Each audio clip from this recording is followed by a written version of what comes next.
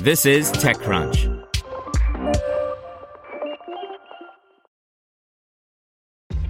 This episode is brought to you by ShipStation. You know, some things take a lot of work, like sending little robots to far-off distant planets. And just as that's challenging, so too is running a successful e-commerce business, especially when there's so much to do. So I want to introduce you all to ShipStation. Now, I love using ShipStation because of its easy-to-use dashboard, which makes managing orders and printing labels a breeze and super smooth. Oh, and the customer service is just out of this world. It's exactly what you need to help grow your business. Sign up for your free 60-day trial at shipstation.com/technews. That's shipstation.com/technews. This podcast is sponsored by Harvard Business School Executive Education. FinTech is revolutionizing finance. Join executives and disruptors at Harvard Business School's new program, Leveraging FinTech Innovation to Grow and Compete. Learn more at hbs.me/fintech.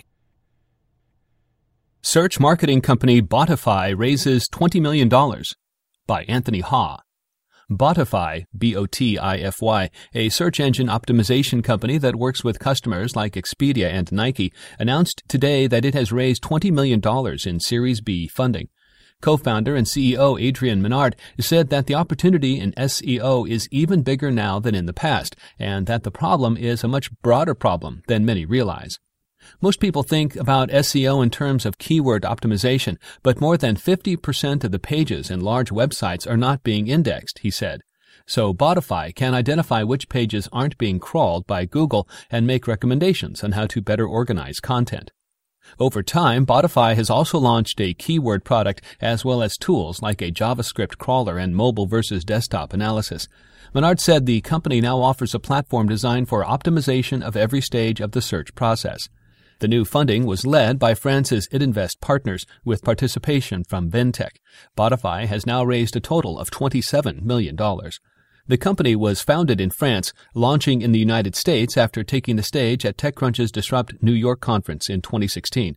Next, it's opening what it calls a second U.S. headquarters in Seattle. The first is in New York City, which Menard said will mostly provide sales and support for West Coast customers.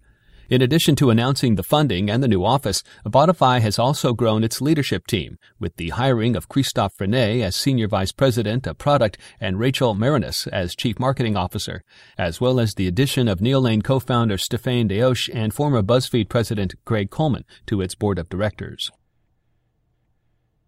Want to learn how you can make smarter decisions with your money? Well, I've got the podcast for you. I'm Sean Piles, and I host NerdWallet's Smart Money Podcast. Our show features our team of nerds, personal finance experts in credit cards, banking, investing, and more. And they'll help you make the most of your money while cutting through the clutter and misinformation in today's world of personal finance. You'll get clarity on strategies to help you build your wealth, invest wisely, shop for financial products, and plan for major life events. Listen to NerdWallet's Smart Money Podcast wherever you get your podcasts.